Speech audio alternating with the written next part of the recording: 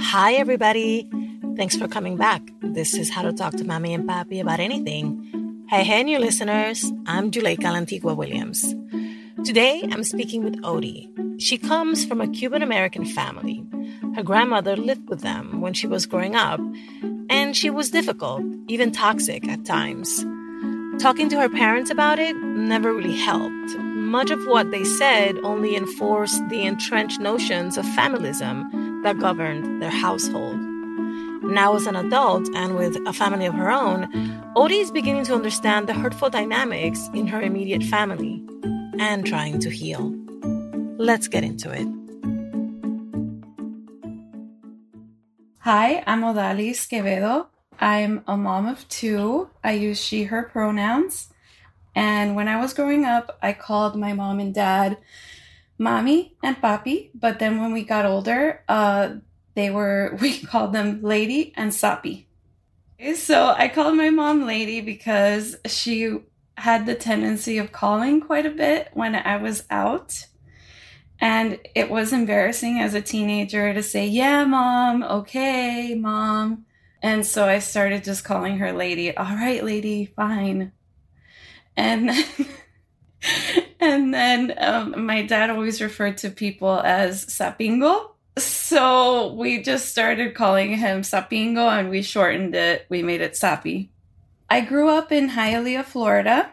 I have two immigrant parents. Well, had. My dad passed away in 2011. I grew up pretty happy.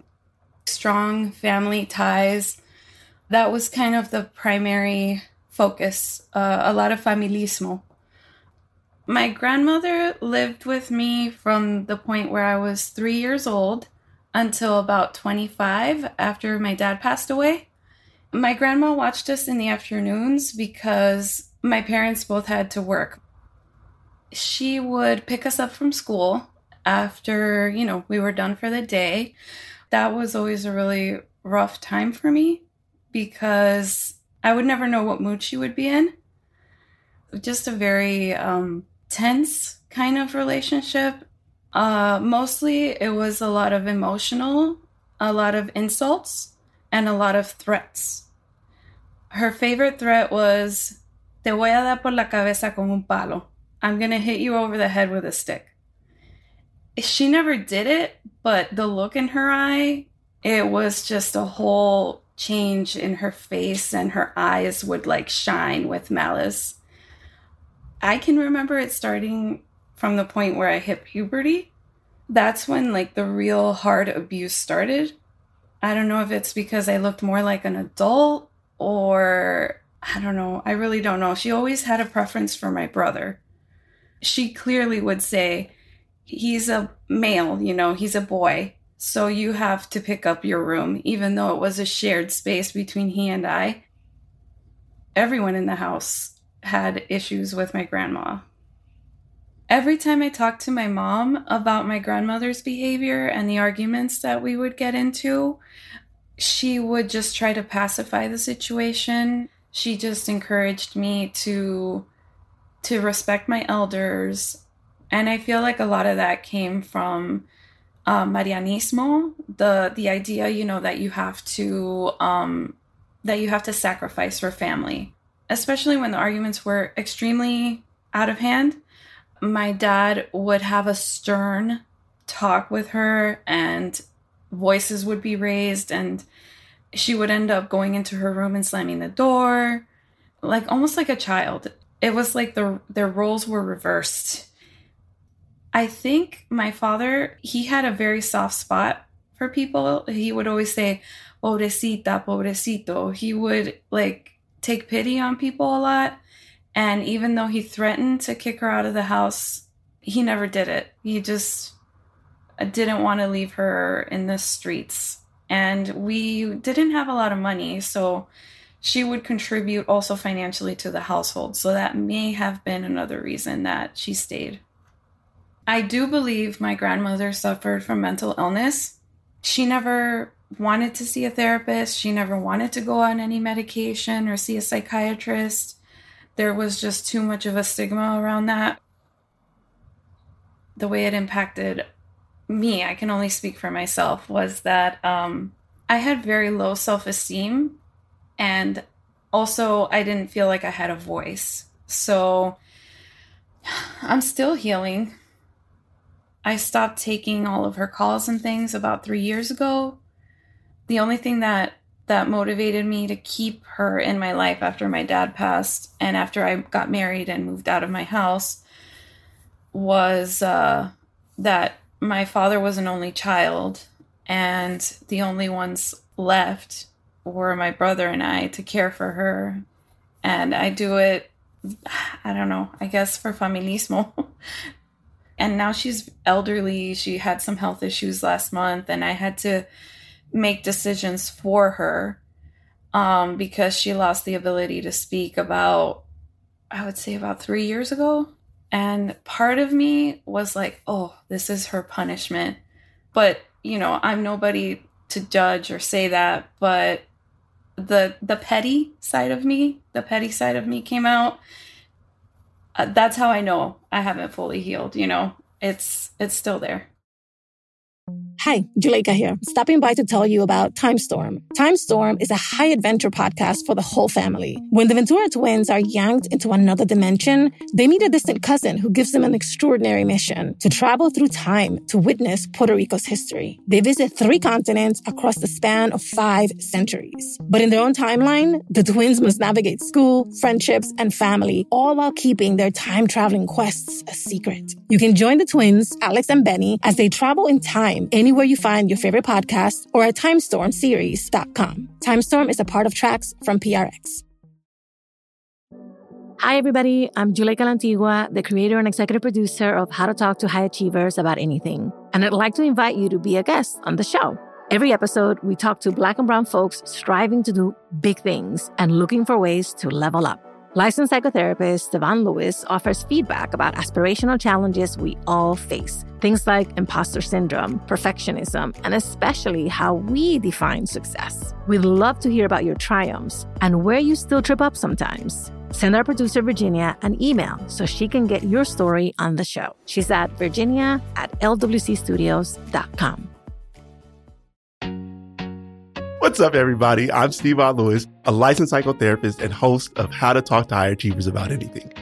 I'm excited to share big news. How to Talk to High Achievers About Anything is back. This time, I'll be joined by a very special person, someone whose name you know very well. Hi, everybody. I'm Juleka Lantigua, founder of LWC Studios. Welcome, Juleka. I'm so excited.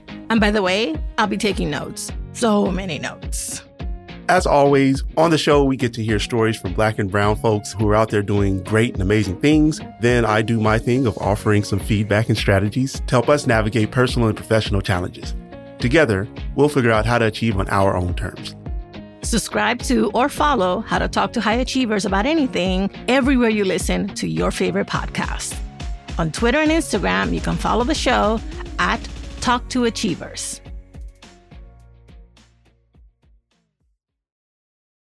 Like Odie, many of us first gens grew up in immigrant homes where family comes first and respect for our elders is enforced. What the experts call familism. Add in possible mental health complications, and it's an emotional powder keg.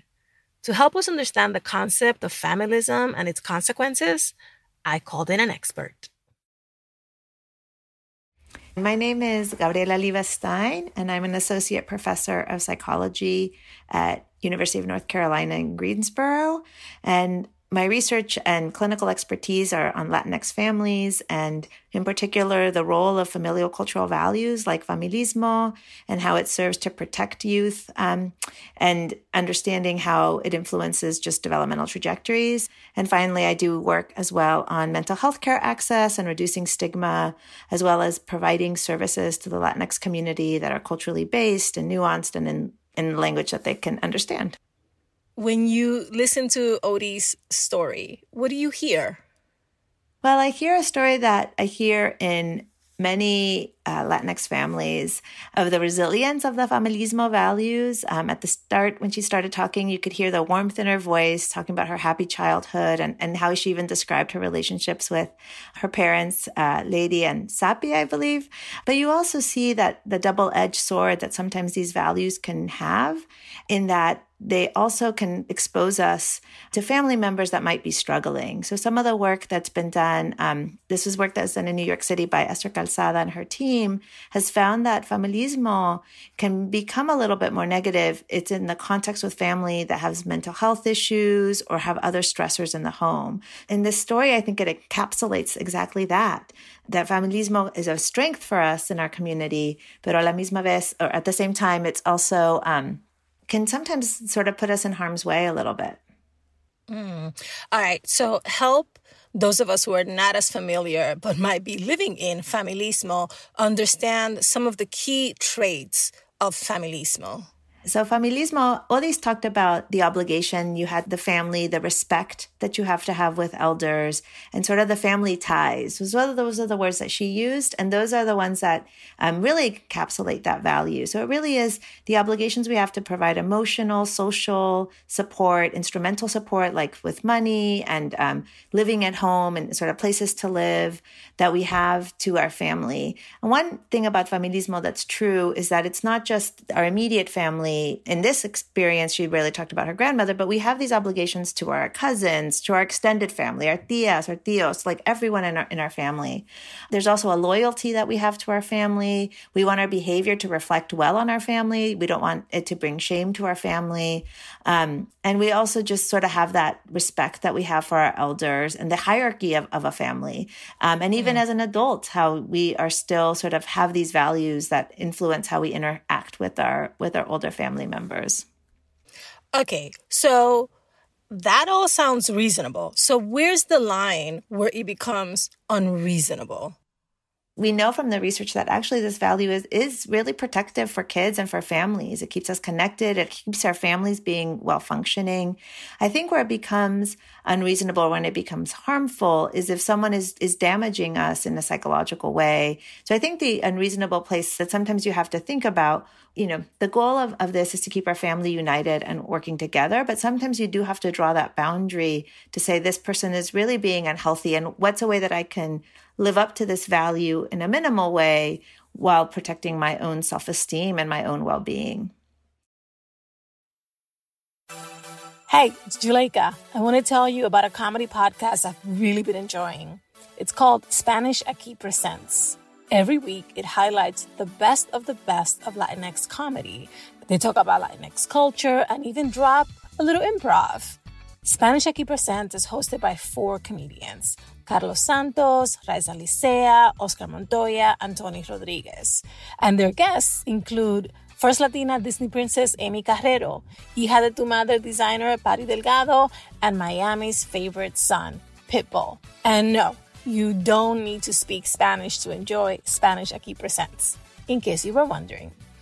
Listen to Spanish Aquí Presents in your podcast app and subscribe so you don't miss an episode. Okay, I'm just going to say it.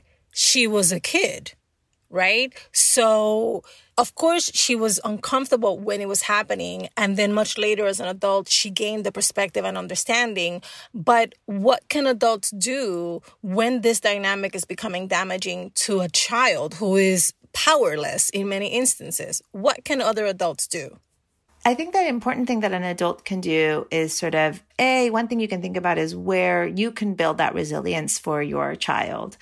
So what are ways in which you can bring in other family members, have positive experience with other family members if you have access to, and really think around the pride messages you can give your kids and just that, validating that experience. I think sometimes, she sort of said, well, this abuelita, what can you do?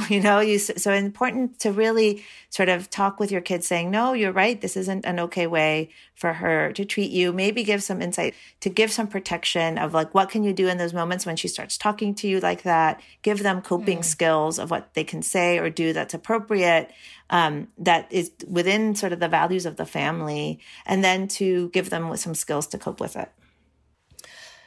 Thank you for that. In Odie's situation, there was a very material complicating factor, which is that grandma was contributing to the household. So in the instance where the relative who might be causing damage has also become necessary for the household to function, what are some strategies that families can put in place?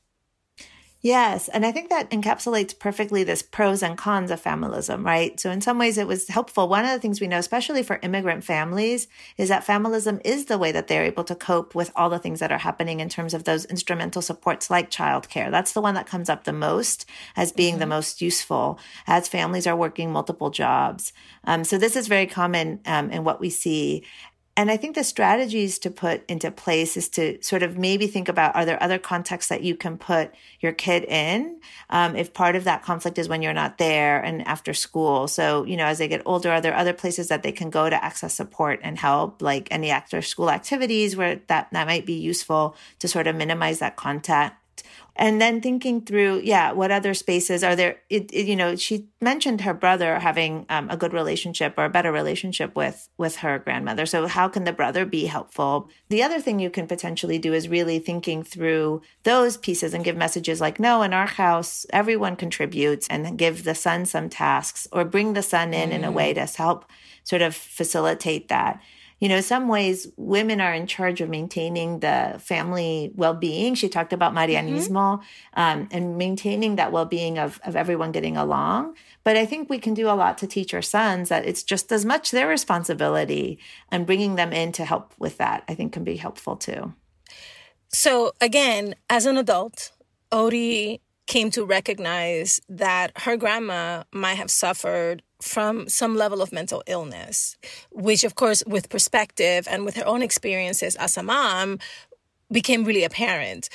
But we don't talk about mental illness in our families. So how can we possibly begin to address the consequences of familismo when there might be a latent mental health issue with the person?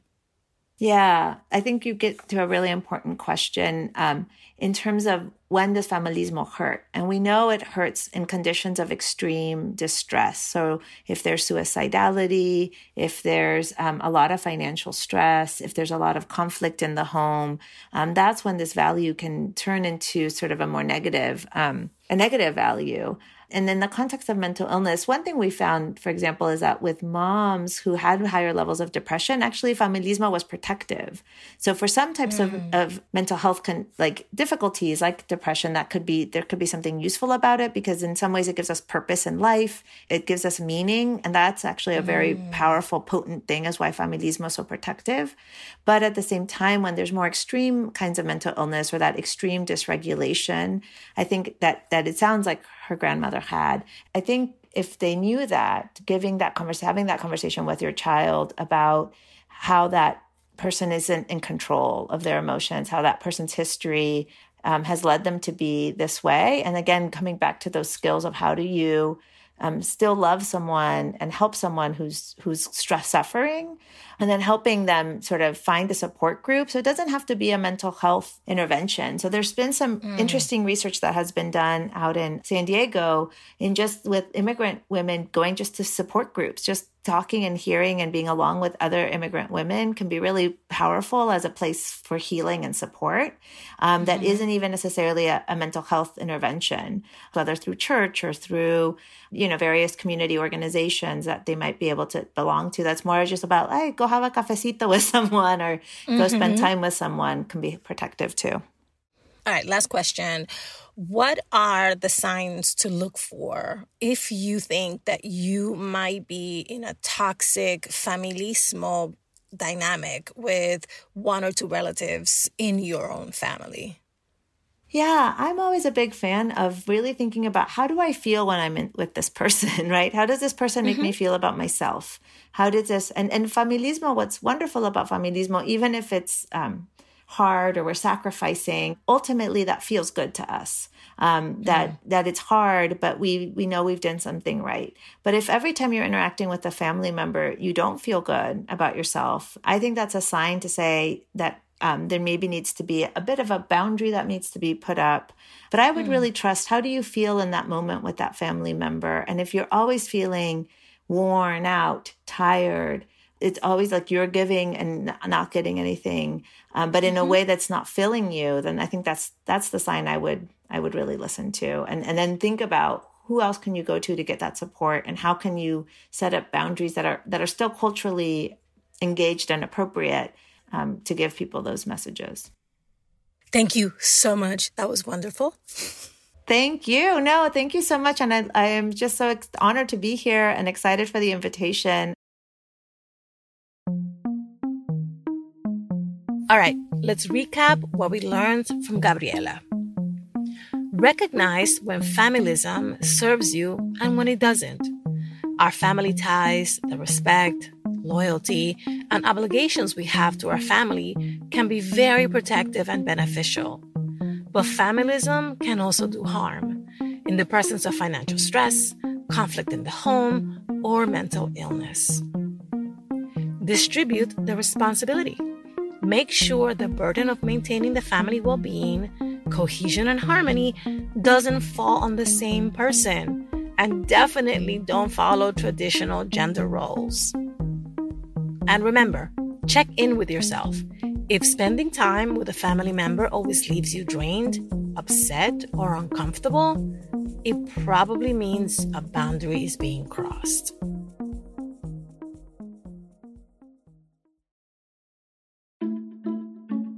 Thank you so much for listening, and thank you for sharing us.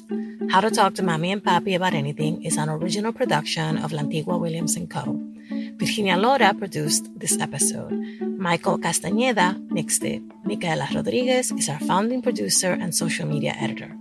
Cedric Wilson is our lead producer. I'm the show's creator, Juleika La Antigua Williams. On Twitter and Instagram, we're at Talk to Mommy Papi. Please subscribe and rate us on Apple Podcasts, Amazon Music, Spotify, or anywhere you listen to your favorite podcasts. Bye, everybody. Same place next week.